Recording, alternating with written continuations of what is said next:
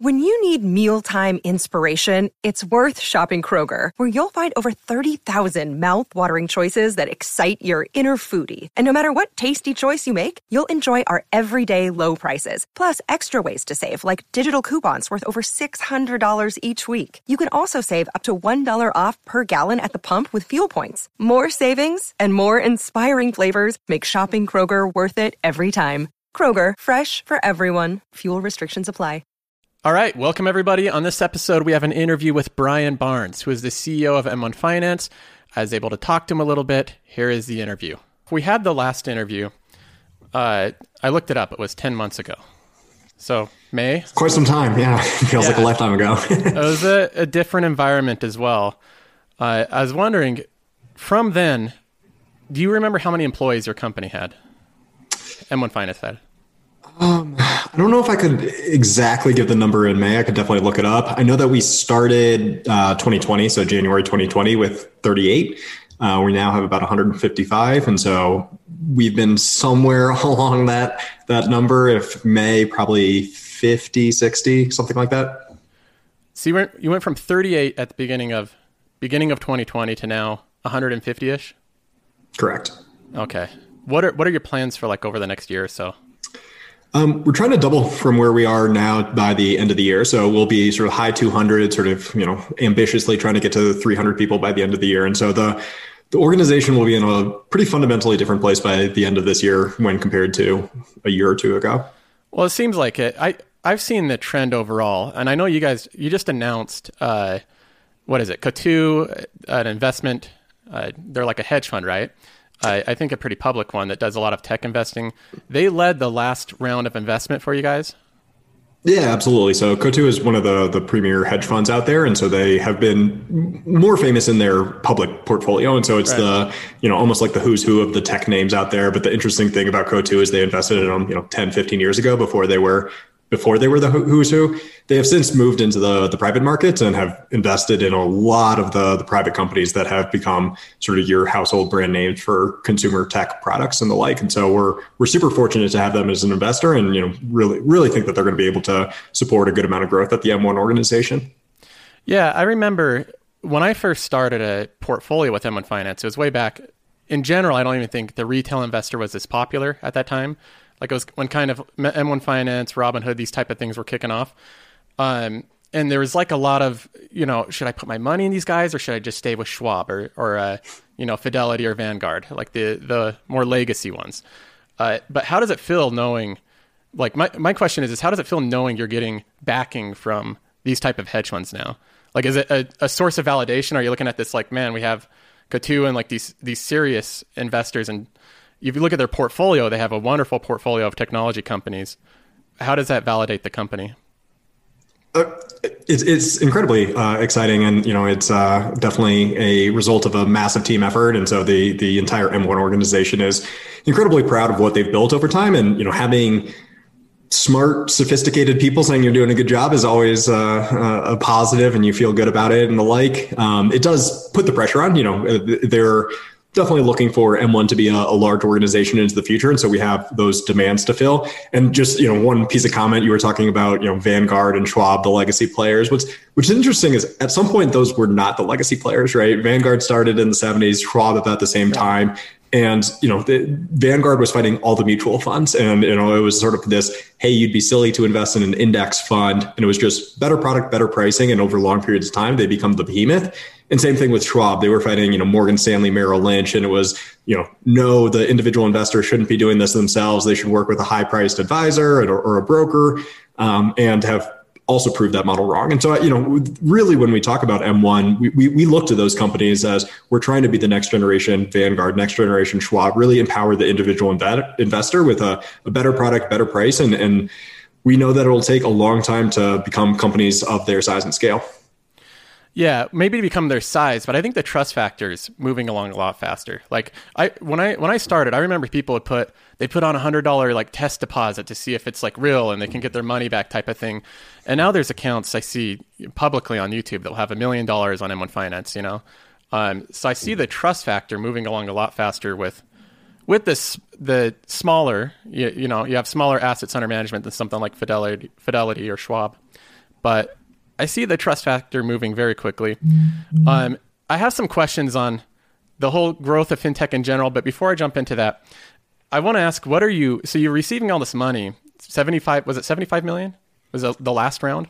Yeah, that was the most recent round. We've been fortunate enough, up through sort of start of 2020, we had raised $25 million in our lifetime. And then over the last 10 months, we've raised another 150 million. So, it's, 6 times the amount of money that we had raised prior to a year ago. And so we're in a very good position to bolster every aspect of the company. And I'm sure that's where what we're going to do with all that money is might be the coming that's question. My next question. You have this money. What are you doing with it? What are the growth plans from here?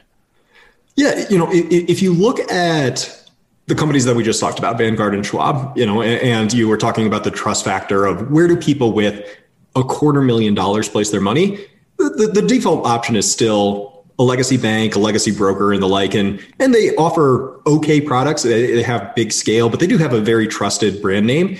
M1 has a long way to go to significantly improve every single product that they offer. So if you look across the 3 main products that we do, how you invest, how you borrow, and how you spend, I think there's incredible improvements that could be made across all 3 of those buckets. And so, we built a lot of core product experience, core infrastructure to support it, but we have a long way to go to make it definitively the best personal finance account that's on the market. We're really focused on sort of a best-in-class investing product, best-in-class borrow product, best-in-class spend product, and having all of them work together so that the whole is greater than the sum of the parts. And we just, that's sort of a end state of perfection. And, we have a lot of work to do to there. We'll never get there, but how you're going to manage your money in 5 and 10 years, I think will continue at an accelerated pace to the improvements that have been made over the past couple of years. There's also just growing the brand. I mean, we now service over 500,000 customers. We have, coming up on $4 billion on the platform. That's meaningful traction from a small, fintech company that's growing. But, the companies that we mentioned, we're not a financial institution until we manage millions or tens of millions of customer accounts and tens of billions, if not hundreds of billions, and potentially even moving into the trillions as you get to the behemoths in the financial space. So, it's really just building better product, better pricing, and growing the overall organization to support that. Okay. Yes. Yeah, it is true. It seems like it's growing pretty quickly, moving from I remember you announced you're at 1 billion assets under management. Now you're at 4, and that must have been a year in the time to do that. But it's still 13 months. Yeah, so 13 months to go. Yeah. So it's growing fast, but you got a ways to go before you're one of the big players. All right. So between the different products, you have the investing product, the spend product, like the banking product. Is there any direction you're taking with it where you're going more into one than the other, or are you just kind of splitting the effort between the 3? No, you were asking about sort of what are we going to do with the money? M1's history was we always had to do things more or less sequentially. So we started with invest, then we put that on the table and let that bake, and then we moved on to borrow, built that, and then we moved on to spend. And every single feature and functionality, we sort of had to not focus on anything else, build the new thing, and then move on to the next. Right now we have the product team is 6-7x the amount of people that worked on a product at any given time. And so we can focus on a lot of things concurrently. And so the nice thing is we can the focus is best in class automated investing platform, and have a team dedicated to that, a best in class borrowing experience, and we'll enhance and offer more capabilities around that. On the spend side, same thing, best in class checking account, as well as any mechanism to spend and receive money and the like. And we have the ability to, with the new round of funding, pursue these things simultaneously. And so, our product throughput and velocity should be increasing in a meaningful clip. But, the unfortunate thing is you get the money first, then you have to recruit the team, then you build the product. And so there is a little bit of a lag to seeing the improvements as a result of the money coming in. Right. But, everything will improve in a pretty material capacity, and the user should start to see that in a short amount of time. Okay. The other, between those 3 products, the spend and, I see a big concern with people that have, they want to go to M1, or they want to go to at least a fintech, right? Because most of the fintechs are honestly, the technology's there. It's going to be better, prettier, faster than something like Fidelity or whatever. But it seems like the bigger brokerages, the advantages that they have are that people feel more secure. They have a phone number that can call anytime. They have 1,000 customer service people waiting on the other line. And I see that as the biggest from what I've received, like just kind of what I've viewed online is, I would put my money in M1 Finance, but I'm afraid I won't be able to get through the line because they're so busy or that type of thing. The same thing, even worse with Robinhood. It's like they don't even have a phone number to call. You have to message them and hope that you get back in time. And with that, they're doing a lot more short-term stuff. So sometimes it's even more pressing. But the effort to ensure, like if you're a consumer or a client of M1's, I guess if the concern is we're not going to be able to get a hold of people or in time or be able to get these issues resolved, what are the efforts to be able to resolve that so people can have confidence they're going to be able to get through? Yeah, we have not, like M1 has not done the job that we should on customer support. And a lot of it is due to the fast scaling nature of the organization and the growth that our user base experience sort of outpaced our ability to grow the organization. And we've unfortunately had to play a little bit of catch up. And so that, I like, that is 100% my fault, not the fault of my team. We have an incredibly devoted, bought in team that is super passionate about helping the end customer and, servicing all their needs. They frankly just get more requests than any person can handle. And we are massively hiring, adding tens of people a week. You were asking about the organization at the beginning of 2020. I think we had 5 customer support reps. We're now over 50. We're adding, 10 every week. And so that team is getting increased in a material capacity. I do think there is a sort of pace of change or evolution that you're going to see. And M1 has only been public facing for about 4.5 years, where you look at a Schwab, a Fidelity, a Vanguard, and you have 50, 60-year legacies and tens of thousands of people building stuff over time. That being said, like the pace of innovation for a 50,000 person Charles Schwab organization is quite slow. And M1 in 4.5 years has built more product, better product, is increasing at a faster clip. And so, we do have work to do to catch up to them on a service perspective. I do think you look a little bit out and sort of say in 1 year, 2 years, 3 years, I'm very confident that M1 will have significantly better service than Schwab at that point, whether it's through self-serve, automated tools, or technology-driven solutions, or connecting with an individual person. I'm not trying to make excuses, but the right. Unfortunate scenarios, some of the like where sort of building things as they go, and we have to support the current operations, support the future operations, and have stumbled a time or two with that, but have all the attention and time and energy to really improve it in a fundamental capacity. All right. Well, yeah, it makes sense because I don't think anybody predicted, at least they would be rich if they predicted that sure. Fintech would explode like it has over the past couple years.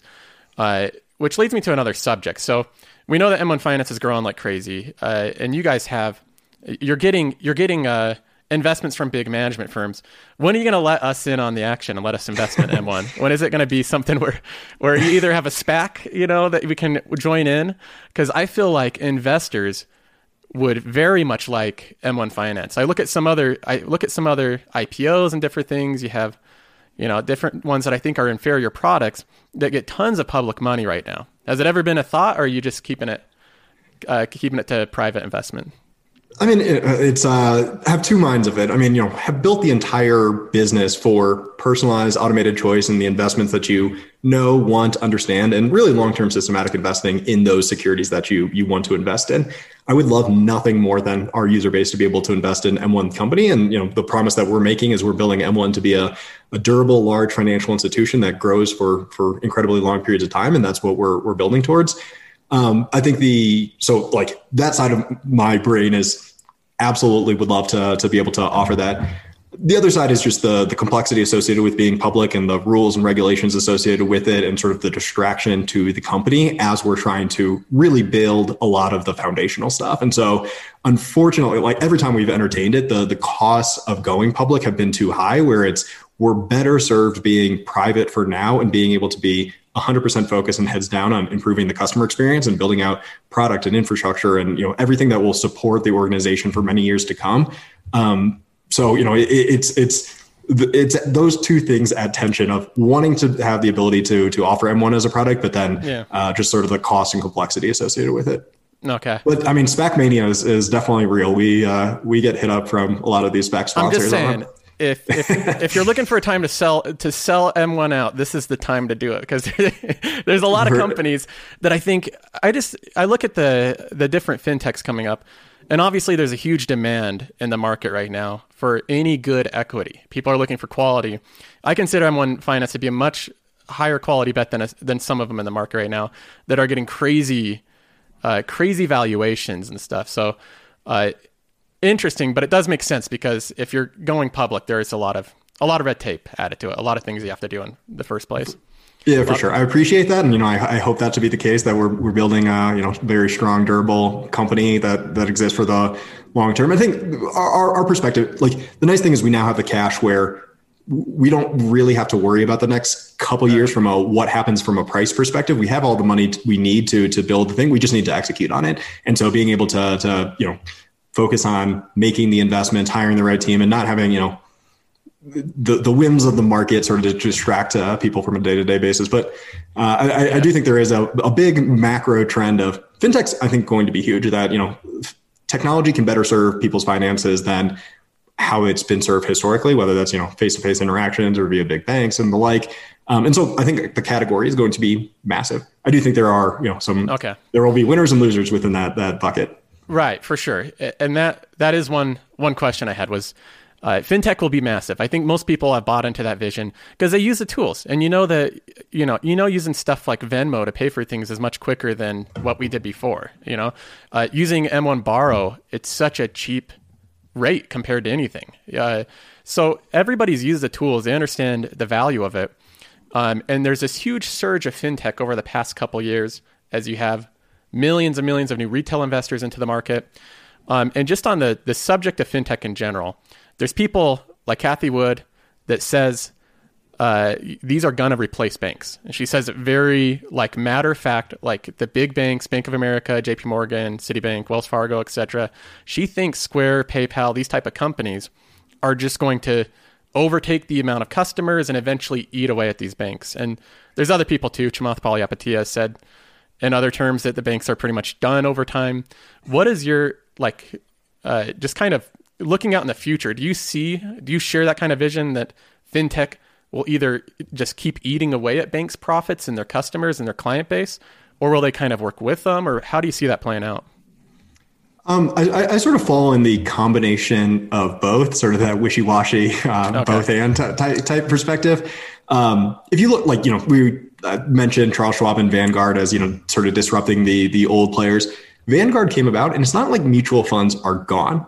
They still exist in a very fundamental capacity. It's just a lot of the world has moved to passive. It was a better idea, better product, better pricing. And so, there's a seismic shift over time. And if I were, I bet on passive ETFs more than I bet on mutual funds long-term. And same thing with, Charles Schwab. It's Morgan Stanley and Merrill Lynch were the outdated incumbents at that point.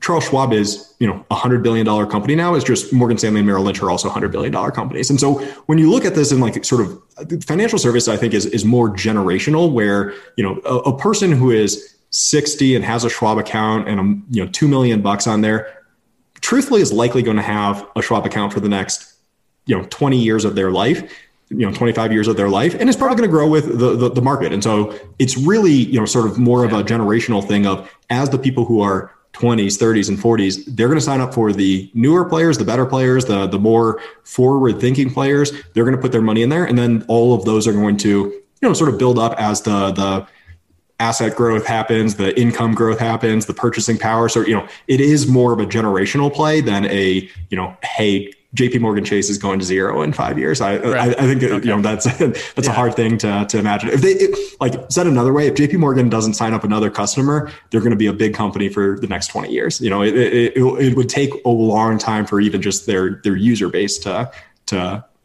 Well, yeah, they have so much. It seems like all the fintechs have they do a lot of transactions. They have a lot of transactional volume, but it seems like the big banks have a lot of assets. They control, at least they have a lot of assets under management. For sure. The other thing that I would say is fintech and all these fintech players are not going to be even competitive with the bank until they convince the person with $100,000, $250,000, $500,000 to trust them with their money. And if in the mental mind of the consumer, it's still, hey, I'll use this as the fun tool in the financial entertainment, but then once I get meaningful sums of money, I move over.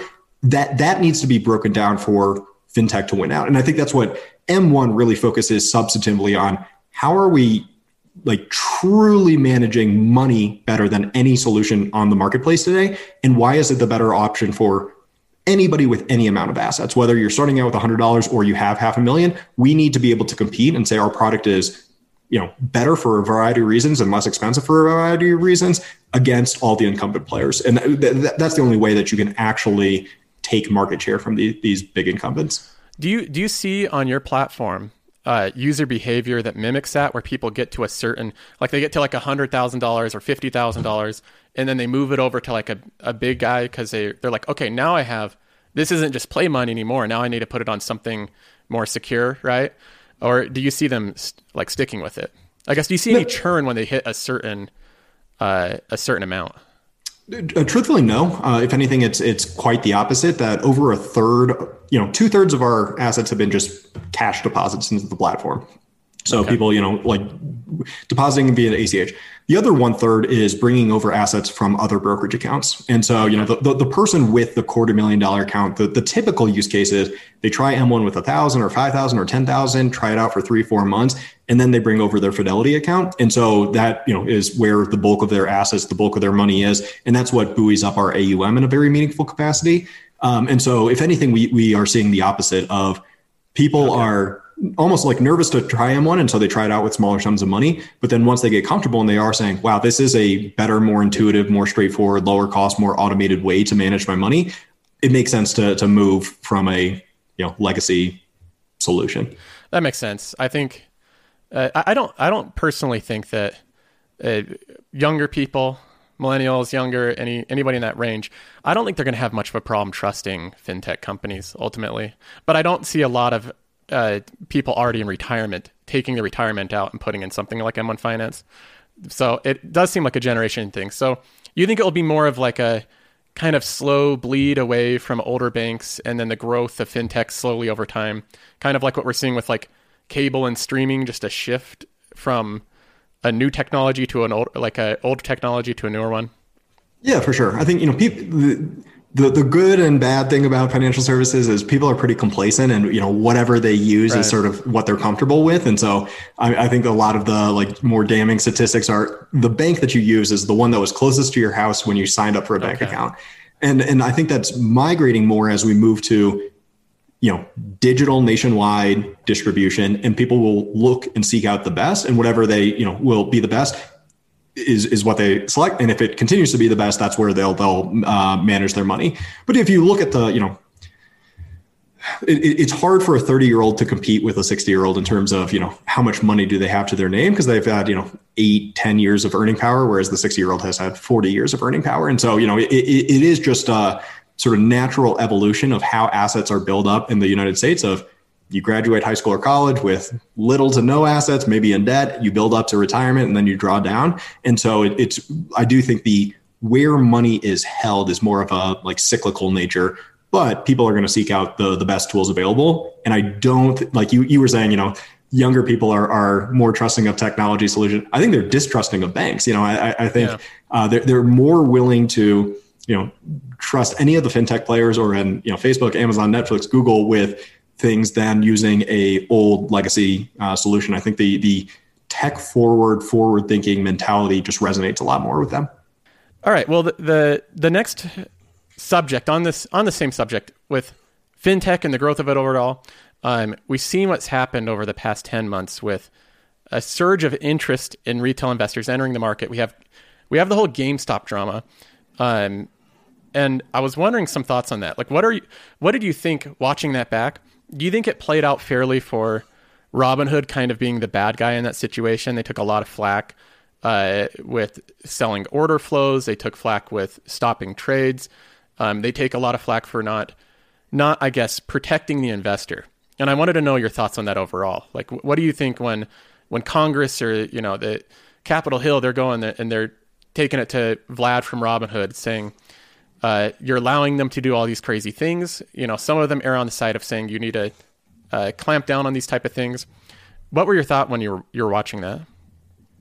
It's a combination of a lot of things. I mean, there's like healthy competition and camaraderie between the fintech companies, and so there's like mixed opinions anytime something happens to a competitor. I think Robinhood's done a ton of fantastic things. I think they brought costs down across the entire industry. They've increased the entire user experience threshold. They proved out people will trust fintechs with substantive money, and they have a massive user base and the like associated with it. I think some of the things that they were critiqued for were not fair. I think, payment for order flow is sort of a in the weeds type subject, but I actually do think it helps the overall environment more than it hurts or detracts from it. Some of the like weirder things that they're getting brought in front of Congress for, we can talk about specifics and can give perspective on that.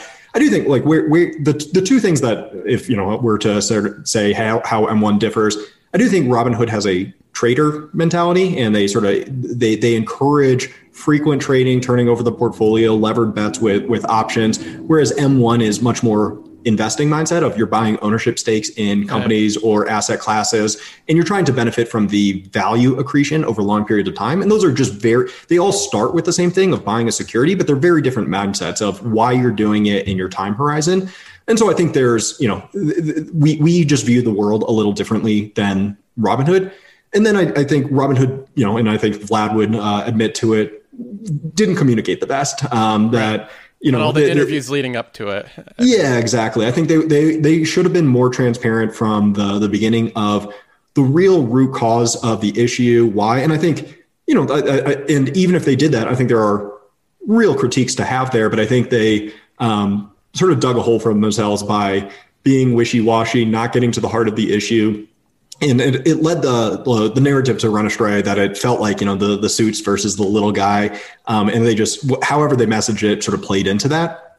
I do think like, even with, how things truly played out, it's not fully understood. And, I think like have mixed opinions on whether it even should be, because it is sort of the depths of the clearing industry and capital requirements, and part due to regulation, part due to company capitalization, part due to the behaviors that they're encouraging and the like. And so I do think it's a pretty complicated topic, but in the media, it's sort of bad guys versus good guys, and you sort of pick a side. So it's a nuance is not loved in the media narratives. Right. So I think the big criticism for them is that they're like you said, encouraging short-term gamification, this type of thing. I know obviously M1 Finance is a more long-term, like ownership-oriented platform. How do you plan on it when you see? I can't remember the exact statistic off the top of my head, but after the GameStop drama was kind of unfolding, there was some days where Robinhood was getting millions of downloads per day on the App Store. It was a top one on iOS. And most of those people, and this is my experience as well, were being asked like, hey, what do you think of GameStop? People that have never talked to me about investing or stocks ever before. And they're asking me about that, like personal friends I have and stuff. So you see the same attitude with people now downloading their first financial app after this explosive drama because it's caught mainstream attention. How do you, with everybody interested in it, but they're doing short-term, most likely they're going to lose money doing this type of thing. How do you bring them over to a long-term mindset? Like, how do you look at all these new people in the market? Is there any type of strategy to say there's obviously a lot of new, a lot of new potential long-term investors? How do we get them into a mindset that fits better with long-term wealth creation? It's tough, a VC that I followed, I don't remember exactly who it was, but once said that it's easier to sell candy than it is vitamins. And I think it's sort of that mentality that, like Robinhood, if you equate it to a different thing, is selling a sugary snack versus a substantive meal. And, that's fine. There's a market for that. There's a demand for that. I do think where I have issues is when you claim you're doing otherwise. If you're trying to sell frequent trading, you're encouraging it and you're saying that this is benefiting people for the long-term wealth building and wealth creation, I think there's a little bit of a mismatch there. And, so it's, if people are more interested in the ability to make a quick buck, make money fast. It's why casinos make a ton of money. It's why the lottery make a ton of money. Those are not avenues or strategies that I would ever recommend to a family or friends to say, hey, this is how you should think about money and build wealth over long periods of time. I think it's, if someone came to me and said, hey, I'm like starting to build up assets, I need to think about it. The first thing I said you should do is create an IRA. So tax advantaged account, and you can grow, long-term for retirement. And I think it's telling that, some of these trading platforms will have levered options, but they don't have IRA accounts. And so, you can sort of talk on one side of your mouth of, helping the individual investor, but options pay more, is maybe one way to look at it. And so, do you ever plan on having something like options on M1 Finance or any type of time sensitive tools? Yeah, I think we would absolutely be open to it for more investor flexibility that, we're trying to really give the people tools to manage their own finances how they want. I do think we would never gear it towards selling weeklies or short-term option trading, because it's not our DNA. It's not how we think it's not what we want to spend time and energy to help people benefit their finances. I do think there are real strong uses of options, whether it's hedging a portfolio or adding additional income with covered calls and the like. And so I think if we were to move into it, it's a perfectly good tool, and it's really just the application of it. I think we would always have the application be more long-term oriented. How are you, protecting against risk or adding additional income streams and the like, versus, how can you make hopefully a lot of money on Thursday, So I think it's just a little bit of a different mindset, and both should be available on the market, and both people should, both firms should get customers, and customers can vote with their feet on what to use. You were asking about, how do you do it? I think it's just being honest to what we're trying to do. We're not trying to do the financial entertainment itch. We're not trying to, have manic swings of, hey, this is worth nothing on Monday and a ton on Thursday, or vice versa. And, sort of encourage that behavior. We're saying the truest way to build and accumulate wealth is to have ownership stakes in valuable things that appreciate over time. And so we're sort of, that's our ethos, our mentality. We try to reduce costs for borrowing money and try to give you very flexible terms. And so, I think we have our principles that we live by, and that's the product that we're going to create. We know that that's not going to be attractive to some people, but the people that is attracted to, I think we're going to create the best tool on the marketplace. Okay. Yeah, it does seem like a lot, like that side of it, the short-term side will always exist. It seemed like from the meetings, at least what the Congress was saying to them, at least to me, it came across like they're like, hey, we need to protect these people and, give them, I don't know if it's restrict their options and their availability to do different things, or to get more stern warnings, right? To have some type of on cigarettes, you have the cancer warning. If you have a super short-term option, you can have some big warning saying you can lose a lot of money doing this. So you don't think that you just think that both sides will always exist, but you're going to always lean on the side of long-term? Yeah, it's an interesting, sort of philosophical question of, should someone be able to, go take a $10 bill and light it on fire in their backyard, and right. I wouldn't say that's a good strategy, but, should they be able to do it? Probably, probably above my pay grade is maybe the better answer to that. I do think options, what's interesting in options is they are complicated products. They're levered bets. You have the ability to make and lose meaningful amounts of money in short periods of time. I do think it's incumbent from a product design perspective to showcase that as you're bringing customers in and doing that. And so whether there should be laws or rules against it, I do think there's an ethical question associated with it. But then even on the rule standpoint, there are a lot of financial rules on the books already that are around suitability. So, a broker dealer can't, has to ensure that any investment is suitable for their investor. And that takes into account their their income, their net worth, their investing experience, their risk tolerance, their time horizon, and the like. And I think, there does become a question of, are the rules on the books being enforced, of when someone signs up and they say, I have a low risk tolerance, long-term horizon, I really can't afford to lose money, right, but then I do trade a weekly option and my account either goes to zero or negative in a short amount of time. Is that sort of alignment with what's on the books today? Probably not. Yeah, but yeah. As long as they know. So you're saying as long as they are aware of the possible outcomes of what they're doing, then it's probably okay. Well, I have another question: is future feature set of M1 Finance? Are you planning on doing anything with crypto? Anything related to that with M1 Finance? At some point, especially, if the market continues like it's going to, seemingly going to continue, we'll absolutely support something. I think I've said on many interviews, and I would have thought there'd been a crypto or Bitcoin ETF. Yeah, me too. By now, as well. That's what I'm looking for. Exactly. And, in some sense, I think we were sort of defaulting into getting crypto for free and just having it work in our sort of existing platform and not having to engineer something net new for it. Right. So, that's been the strategy, is sort of let it come to us.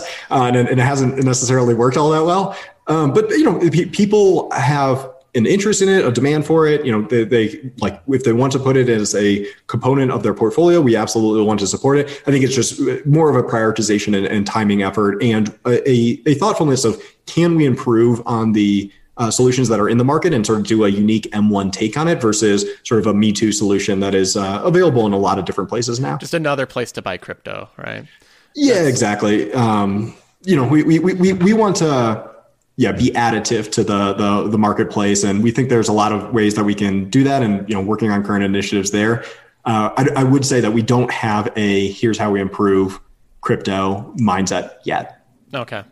Yeah, I was wondering, because I have you see so many, I don't know what to call them, new fintech companies that are just crypto centered and lending crypto and all this type of stuff, that it seems like it has a big boom right now. Who knows how long that will last? Some people are very much bought into it for the long term and think it's going to replace a lot of finance to go with that. So you don't have any plans to add it in. Some people that I talked about, I said, I'm going to buy a crypto ETF when they come out with one. They're like, oh, but that defeats the point, because then you can't act as your own bank, right? You can't have the where you take it out and you have the wallet with it. I don't really see it. I don't really want to be my own bank, is my issue with crypto. It's not something I've ever wanted to do. So, but no, it doesn't, no plans with crypto in the future. That's pretty much all the questions I had. Was there anything with M1 Finance, anything that you want to let people know that you're working on? Any message to share? Yeah. So the platform is growing in a very meaningful clip that, if you want to invest in a custom portfolio and automate those investments, M1 is by far the best product on the marketplace. I really don't think we have a competitive peer in how we're doing and approaching and thinking about money management. Our borrow product is also, similarly one of the lowest cost ways that you can borrow money. And I think regardless of whether you use it or not, it should be available to you. And so there's sort of that synergistic benefit of, if you invest for free, you just get this benefit of low cost borrowing, whether you use it or not in its emergency funds. And then our spend account is, one of the highest interest rate checking accounts on the market with cash back on debit card. And we're going to be moving more into sort of having that be a full checking account replacement. And so I think, M1, our trajectory has been strong. And I think that customers should demand and expect more from us over the years to come. What do you think? That does bring up one question. What do you think when you see user behavior on your platform and building out the different functionality of it, what do you see as the most underutilized part of it? Like, what are people missing with it? I think we are best known for our Invest product. It's a unique brokerage on the marketplace that's really built around portfolio management rather than trading. And I think, you have 99 other options for trading. M1 is really, one of the true that's design the portfolio and invest in the portfolio mentality out there. And so I think Borrow is a huge value add service. It's a tax advantage line of credit that is lower cost than you can get anywhere else. We're getting meaningful uptake of it, but I still think, people should be paying down their mortgages and paying off auto loans and the like with M1 Borrow. It's more flexible, lower costs, and it's margin interest income, and so it's tax deductible. Right. And then same thing with spend. I mean, we're currently giving away Plus for free for a year, and you get a 1% interest checking account. There's nothing comparable to that on the marketplace. And so I think M1 should be the primary checking account for most people if you really want to earn the most amount of money on your idle cash. And so I think the newer products are underutilized, and I think there's a lot of growth to be had there. Okay, and you're still planning on building out these three parts of the platform. There's no new part of the platform you're adding, like at least right now. No, yeah, those will be the pillars for the foreseeable future, and it's really about going deeper in each. And so, more investing options, more intuitive ways to edit and customize your portfolio and get reporting and analysis on how it's doing. Borrow, we will move into other forms of borrowing. And so right now it's only a portfolio line of credit, so borrowing against your portfolio as collateral, but we'll move into the unsecured and the like. And then spend. Like credit cards, or what do you mean by unsecured? And, if you just want a personal loan, so, hey, I need 10,000, I may not have the $40,000 of investable assets to borrow 10,000, but I need to borrow 10,000 for whatever purpose, a kitchen remodel or something like that. And, we can support that, or will be able to support that. And then on the spend side, we are moving into the credit card realm. So we have a debit card that provides high cash back, but, we will be, I don't know if I'm spoiling some big marketing announcement with M1. I've said it elsewhere, but we will be moving into that realm and giving people higher rewards and doing a lot of creative things in the credit card realm. With a new credit card? Sorry, what's that? With a new credit card? Yeah. We there will be an M1 issued credit card, and we'll do interesting things with rewards based on your investment portfolio, and use the borrow line of credit to provide you better revolvers and the like. And so, it'll be a pretty unique credit card on the market. Okay. Well, that's exciting stuff. Appreciate it coming on again. Round 2. Absolutely. Always a pleasure. Yeah. Thanks again, Brian. Okay. Hope you guys enjoyed that interview with Brian Barnes, CEO of M1 Finance. If you guys like these type of interviews where I sit down, ask questions with people over different companies, make sure to subscribe to the channel, like the video, share it with friends, because I plan on doing more of these in the future. We have some more lined up. So appreciate you guys for watching. I'll talk to you next time.